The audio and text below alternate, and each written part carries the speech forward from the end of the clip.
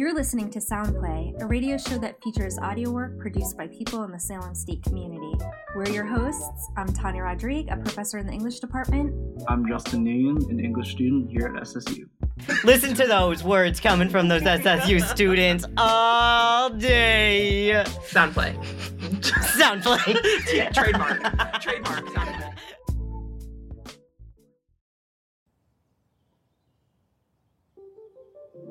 Thank you guys for tuning in to the last episode of our COVID story series.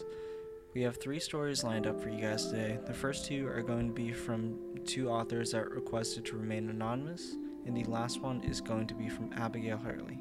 I hope you guys enjoy. No words can describe how hard and challenging times are right now. Our world has been upended, and it feels like there is no end in sight.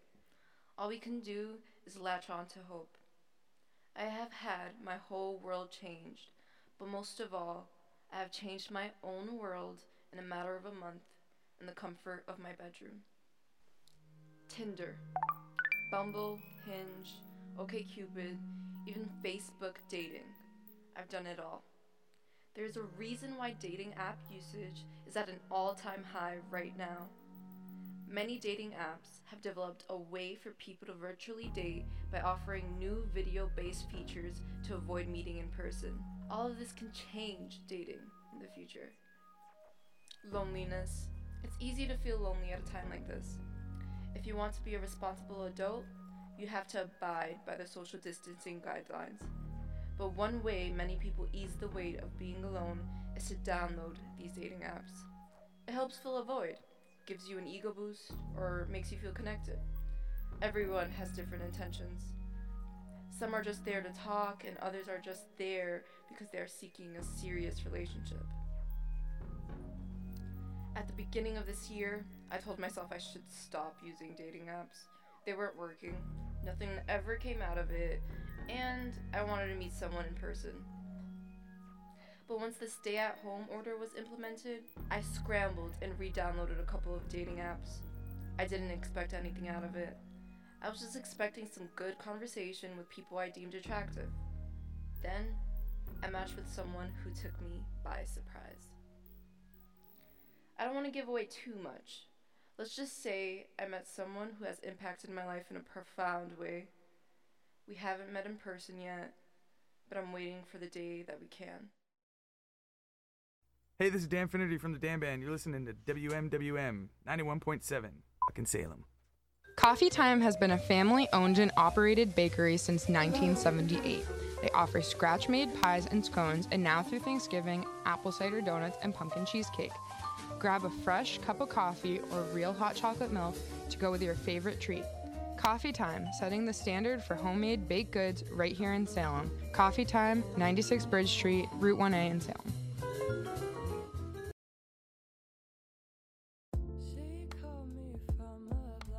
Our next story will be addressing the skepticism over this pandemic. I hope you guys enjoy. Tonight, I can report the sky is absolutely falling. We are all doomed. The end is near. The apocalypse is imminent, and you're going to all die. Or at least that's what the media mob would like you to think. The coronavirus is the common cold, folks. The hype of this thing as a pandemic, as the Andromeda strain, as, oh my God, if you get it, you're dead. This is one of those cases where the more I learn about coronavirus, the less concerned I am. There's a lot of hyperbole. Flu. This is like a flu. It's going to disappear. One day it's like a miracle. It will disappear. When we first heard about the news of COVID-19 coming out of Wuhan, China, we laughed about it. We didn't take it seriously at all. We created memes on Twitter and shared them on Instagram, and we laughed amongst our friends. It wasn't until the virus started spreading to Italy, and then we heard about it in Spain. And then we were hearing that all of our study abroad friends would have to come home, that we started looking at it with a closer eye. It wasn't until thousands of people in the U.S. had died, and hospitals became overloaded with new cases, and not enough PPE to protect the healthcare workers, that the U.S. government finally took it seriously and started to implement policy to prevent total disaster. But by then, it was already too late. Now turning to a different facet of digging into this coronavirus issue as it spreads around the nation, and thinking about what governments are able to do. Consider Italy, which is on basically a full lockdown. How do quarantines work, and how would they happen in the United States? We have a constitution that does discuss the idea that the federal government can make any regulations that basically prevent the spread of communicable diseases. That's a federal law. We were ordered to go on quarantine, and that was cool for the first few weeks. We were told that non-essential businesses should shut down. And I was like, okay, well, I needed a break anyways because I had just came back from school and I had to jump right back into work. So I thought it was cool that my job would be paying me for the 6 weeks anyway. But then it got worse. I stayed home and I watched the news, and it was scary because thousands of people were dying. We started at 400 cases, and then we went to 10,000 cases. Then we went to 30,000 cases. It just kept on rising. I've been on quarantine for a little over 2.5 months, and I can say I'm tired of this.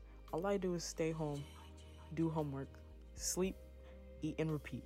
I could be outside making money, or going out with my friends, or just running errands and just enjoying my life. But people don't want to stay home, and the cases are still rising. But like everything else in life, and how I carry myself day to day, I tell myself, this too shall pass. My heart goes out to those affected by this, and I appreciate the frontline workers for always giving their all.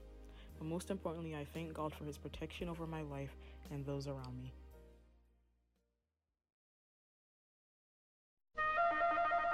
Salem State University Radio. They must pay us millions to stop broadcasting.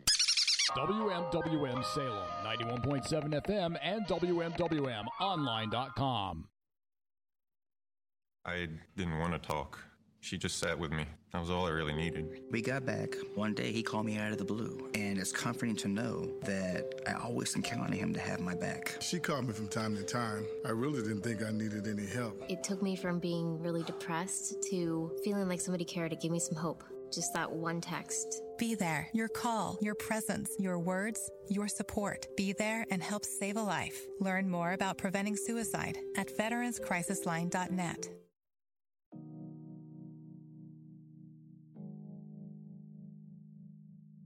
I hope you guys enjoyed those first two stories. Our last one for today's episode is from Abigail Hurley. She is a freshman year business admin major. Here's her story.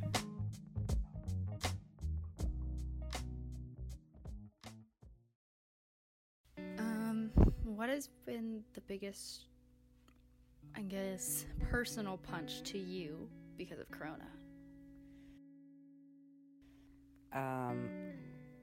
Lack of talking to people. I like being social and walking down the street and having conversations. And, yeah, I find that to be the worst part. As an essential worker and working at a pharmacy, it's been very difficult to keep up with the workload coming from patients and dealing with their fear and anxiety that come from the people, and it can lead to a very nasty climate from the patient side that I help, and it also, there's another side of it where they'll spend 5 minutes telling me how much they appreciate the fact that I was there, which also makes it difficult in its way. The most thing I'm struggling with right now is definitely social distancing. I miss hanging out with people, even just like going outside in general and seeing people around. I also miss hanging out with family, like we couldn't hang out during Easter because of the whole coronavirus. I miss being on campus, seeing all my campus friends, and also I miss going to work because how it shut down and everything. I just miss being out, and I can't wait to get out of this house. Coronavirus sucks. It's separating me from everyone that I love and care about. Everything is closed, so I'm very bored, stuck at home, but it's important to stay healthy and be quarantined. So I'm gonna follow the rules that the state has issued and not be stupid like everyone else. And I'm gonna stay safe and healthy, and I hope everyone else does too. Period.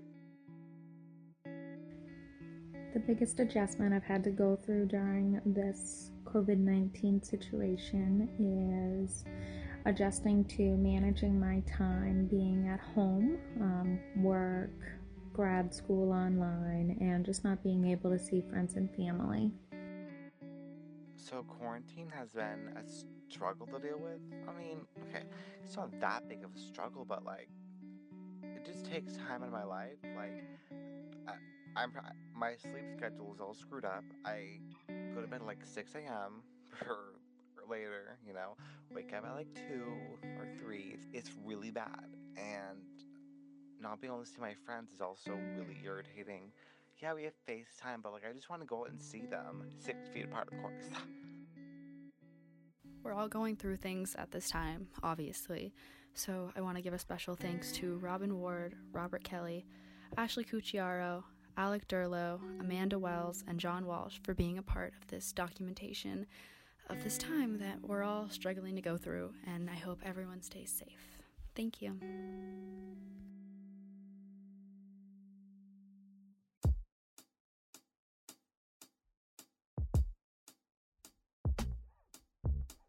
Thank you guys for listening to today's episode. I hope you guys enjoyed all the stories, and I hope you guys join us next time for our next one. Thank you. Let me know if you see yourself